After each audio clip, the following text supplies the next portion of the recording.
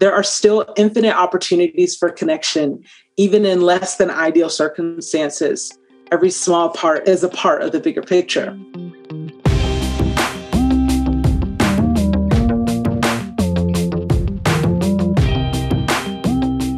Hello, everyone. I am Harris III, and welcome back to the Story Podcast. Unless, of course, this is your first time listening.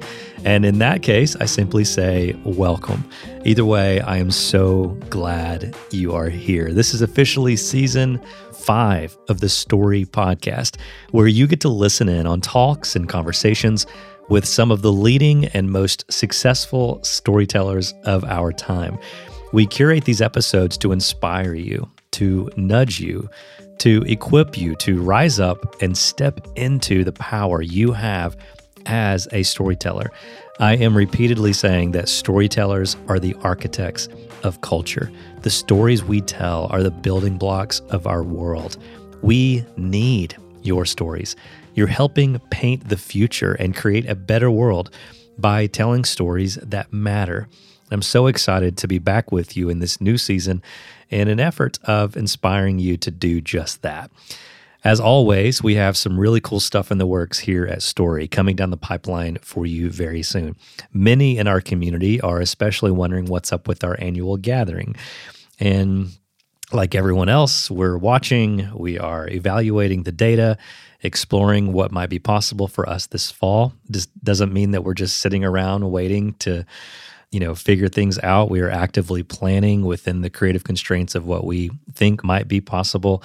And while I can't tell you exactly what the plan is yet, what I can tell you with absolute certainty is that Story 2021 is happening. It is happening, and it's happening on September 23rd and 24th. Is it virtual? Is it in person? Is it a hybrid of both? More soon, I promise. Never would I have imagined that we'd be planning a 2-day conference like Story in this type of environment. I know we all know how bizarre and quote unquote unprecedented this last year has been, but it's also been kind of crazy how universal it has been. And pretty much everyone you meet has the same context you do for what's going on in the world. You might disagree about some of the details, like the appropriate way to manage it or how the government has dealt with it, but we can all agree it has been a challenge. And when you have something as universally challenging as a global pandemic, we also need to discover a global communal quest for things like hope and encouragement. And that's why I love talking to my friend, Morgan Harper Nichols, and why I'm so excited that we're kicking off this new season with her much-needed wisdom. As many of you know, she's a poet, a music artist, and a visual artist, and she shared a little about how she's found joy in the everyday. Full disclosure, she put together a visual presentation for our audience at Story 2020, which obviously you won't be able to see here. But listen in. It's not too hard to follow along since she describes this series of photos from her past. And by doing that, helps us all understand what it means to find joy in the everyday. Here's Morgan.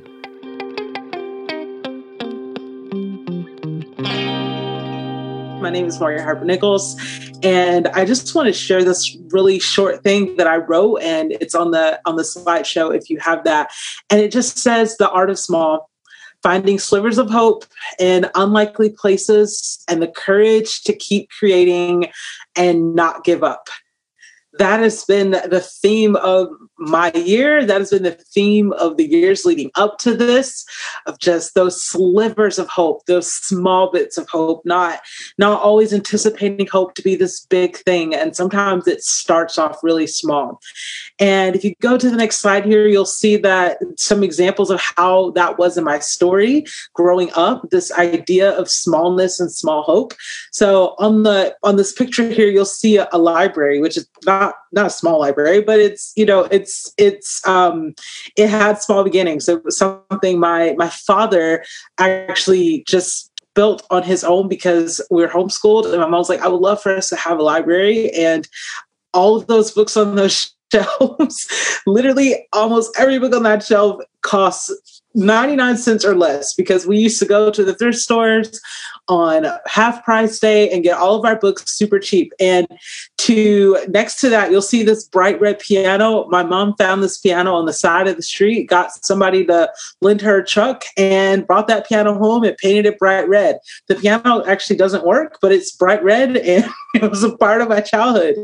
And at the bottom, you'll see an example of me, and I was singing before a group of people in what actually used to be my old bedroom, because my parents were preachers. And when they decided to create a church, they actually just redid the house we lived in and made that the church. And then we moved somewhere else.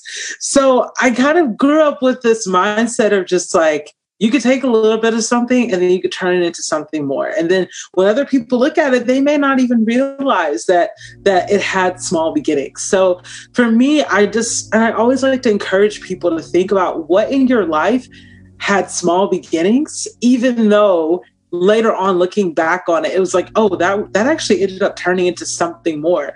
So for me, there's a lot of that in my story. And I try to constantly go back through photos and look at those small beginnings. Now, Morgan went on to say that her move to being an artist was not one of those overnight success stories. She realized she had a passion for music and moved into the creative space, and she started living, as she describes it, paycheck to paycheck. She wasn't becoming a millionaire, but she was getting by. That's a lot better than 99% of people who try to make it in that world. But it was also still a lot of work, and for her, at some point, it almost became too much. In fact, one night, she almost threw in the towel altogether. So on that night, it was a night in a night in November of 2016, that all of that kind of hit me. And it ended up coming out in the form of a poem. I opened my journal and I wrote this poem, and it reads, "When you start to feel like things should have been better this year, remember the mountains and valleys that got you here. They are not accidents, and those moments weren't in vain. You are not the same. You have grown and you are growing. You are breathing, you are living. You are wrapped in endless, boundless grace. And things will get better. There's more to you than yesterday." And there have been a few times in my life, once when I wrote my song Storyteller, and then this poem, where I wrote it and I just feel like it was just God just breathing through me. Like that's the only way I can describe it. And it just felt like it was coming from somewhere else. And I looked at those words on the paper and I was like, you know what? I'm not even sure if I believe that, but I just feel like, I don't know if I believe that right now. At that time, like the weight of not having this sort of creative career, this kind of like dream of mine, having that not work out, I was feeling the weight of that. And I was like, I'm not sure if things are going to get better. I'm not sure if I'm wrapped in grace, but it just felt like something that I had to say and it had to come out. So I wrote it down and I took a picture of it. And I think it's really funny because when I read back on that poem, I'm like, it was kind of a poem about giving up, like kind of like surrendering, like, okay, this is done. I'm going to try to stop dreaming. I'm going to try to stop trying to find hope in this sort of whatever it is I'm doing.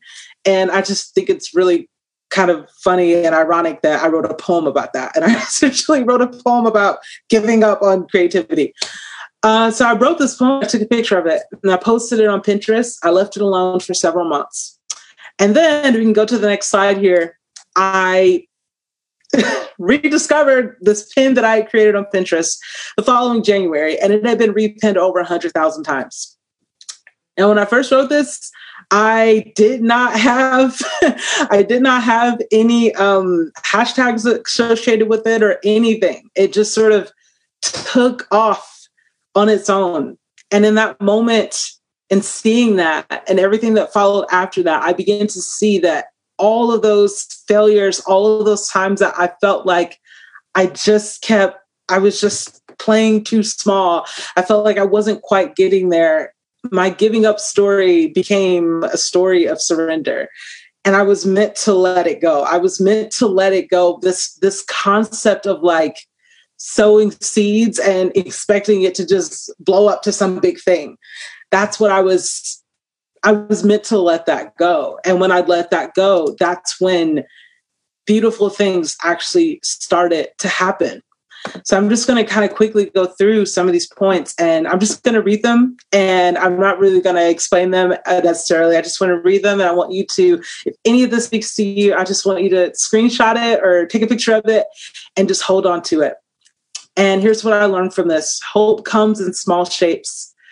The next step won't always look or feel like the next big step. Sometimes hope looks like surrender and learning how to trust in the process. What I learned from this, we can go to the next slide, is my failures are not in vain. And when I started to receive messages from young women who said that they could relate to what I had written, I realized that my failures were actually serving me so that I could make meaningful connections with others. Number 3, smallness does not mean insignificance. And this also applies to hope. Small hope does not mean insignificant hope. Greatness is not measured solely by success. We have to remember the wholeness of it all. And finally, there are still infinite opportunities for connection, even in less than ideal circumstances. Every small part is a part of the bigger picture. This is where Morgan's story starts to get really cool, because it involves a shift in focus. She stopped trying to inspire the masses and started focusing on one person at a time. Over Instagram, on a total whim, she offered to write poems for anyone who wanted their story told, and was flooded. I mean, flooded with responses. Hundreds of people started reaching out, asking if Morgan could put their story into poem. What was going to be a little fun project has turned into a movement. Her ability to find joy and hope in the everyday of people's lives has become her life's work. And I honestly can tell you that what is keeping me going through all of this has not been huge opportunities, or I'm grateful for those things, but it has been the individual one-by-one connection with people. That is where I am reminded of hope. That is where I see the slivers of hope. When the headlines give me anything but hope, when I speak to people individually, one by one, when I make art for people one by one, and I share generosity person by person, that is where I see, oh, wait a second. Now I see the bigger picture. Now I see where hope comes from. And on this slide here, I wrote, when I started focusing on creating art for one person at a time, suddenly I couldn't stop. Suddenly these small acts of hope turned into something so much bigger than me. And as I took this screenshot from my Pinterest for this talk, I was really shocked that this is not even like a fourth of what I made. This is literally just a small, and I'm not some like well-educated artist who went to school for this. I've got an iPad and I'm just trying stuff.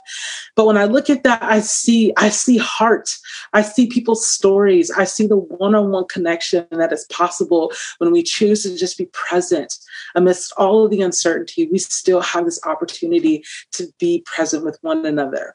And the cool thing about it is that it is full circle. On this next slide here, you'll see some pictures of some partnerships that I've been able to be a part of over the past year, that the 10 years ago, I would have dreamed of doing things like this. Like the opportunity to work with a platform like Adobe, which I've always known about and I've always used. Those opportunities to be able to work with companies, stores that I walked into for inspiration, for them to come to me and say, we want to work with you. I didn't get those opportunities by just trying to get directly to the top. These things are happening because I'm choosing to keep backing it down and keep remembering that one by one, that person by person. When I get discouraged, when I get anxious, I open up my DMs, I open up my email, and I read a story and I engage with that person and I send that person a message. And that's what reminds me to keep going. And on this next slide here, you'll see I wrote, life is different now. And I'll just kind of briefly share with you some very specific 2020 things that have happened. So we moved into a high-rise co-working space. We're super excited. And then we outgrew that space and we moved to a studio. And right here, you'll see a picture of my husband and my son Jacob, just very good measure. He keeps me going. And we're just so excited. We're like, we're going to do all these things. And then we can go to the next slide here. And March 2020 happened. We ended up having to move out of the studio space. And now my entire team, my husband, he had actually left his career in construction to work with what I'm doing now, because we created an online shop and all this stuff. And we just had to go completely virtual. And all of our team is working remote. And we don't have a lot of the things that we had before. But as you'll see on this next slide here, I wrote slivers of hope will continue to find us. They keep continuing to find us. We will still continue to become who we were meant to be.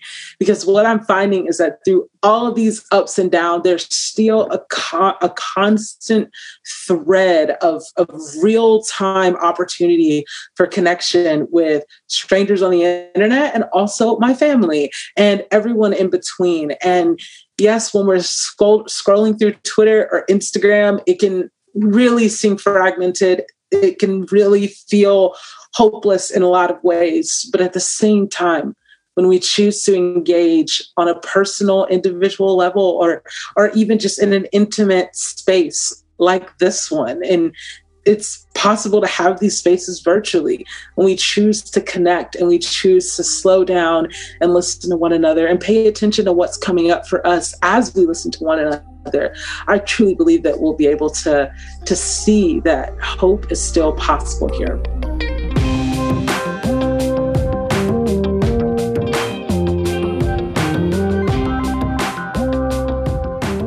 There's a little something for everyone in Morgan's story, whether it's learning to narrow your focus or seek inspiration from the everyday. But I think the main takeaway here for all of us is honestly just how messy the journey can be, right? This wasn't part of her plan. It wasn't part of her calling, but she was determined to keep putting one foot in front of the other and refused to let any ceilings stall her creative growth. You can and should check out more of her work. You can find it at morganharpernichols.com. And follow along on socials as well. She is a bright light of hope in my Instagram feed. Her voice is so important, and you can and should learn from how she found her own path. It might just show you the next step that you should take on your own journey.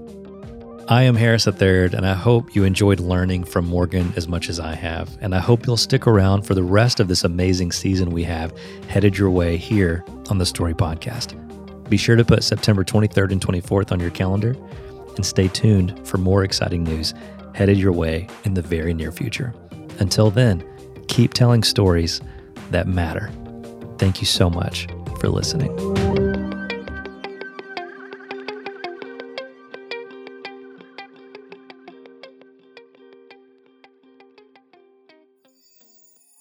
The Story Podcast is a production of the Astoria Collective.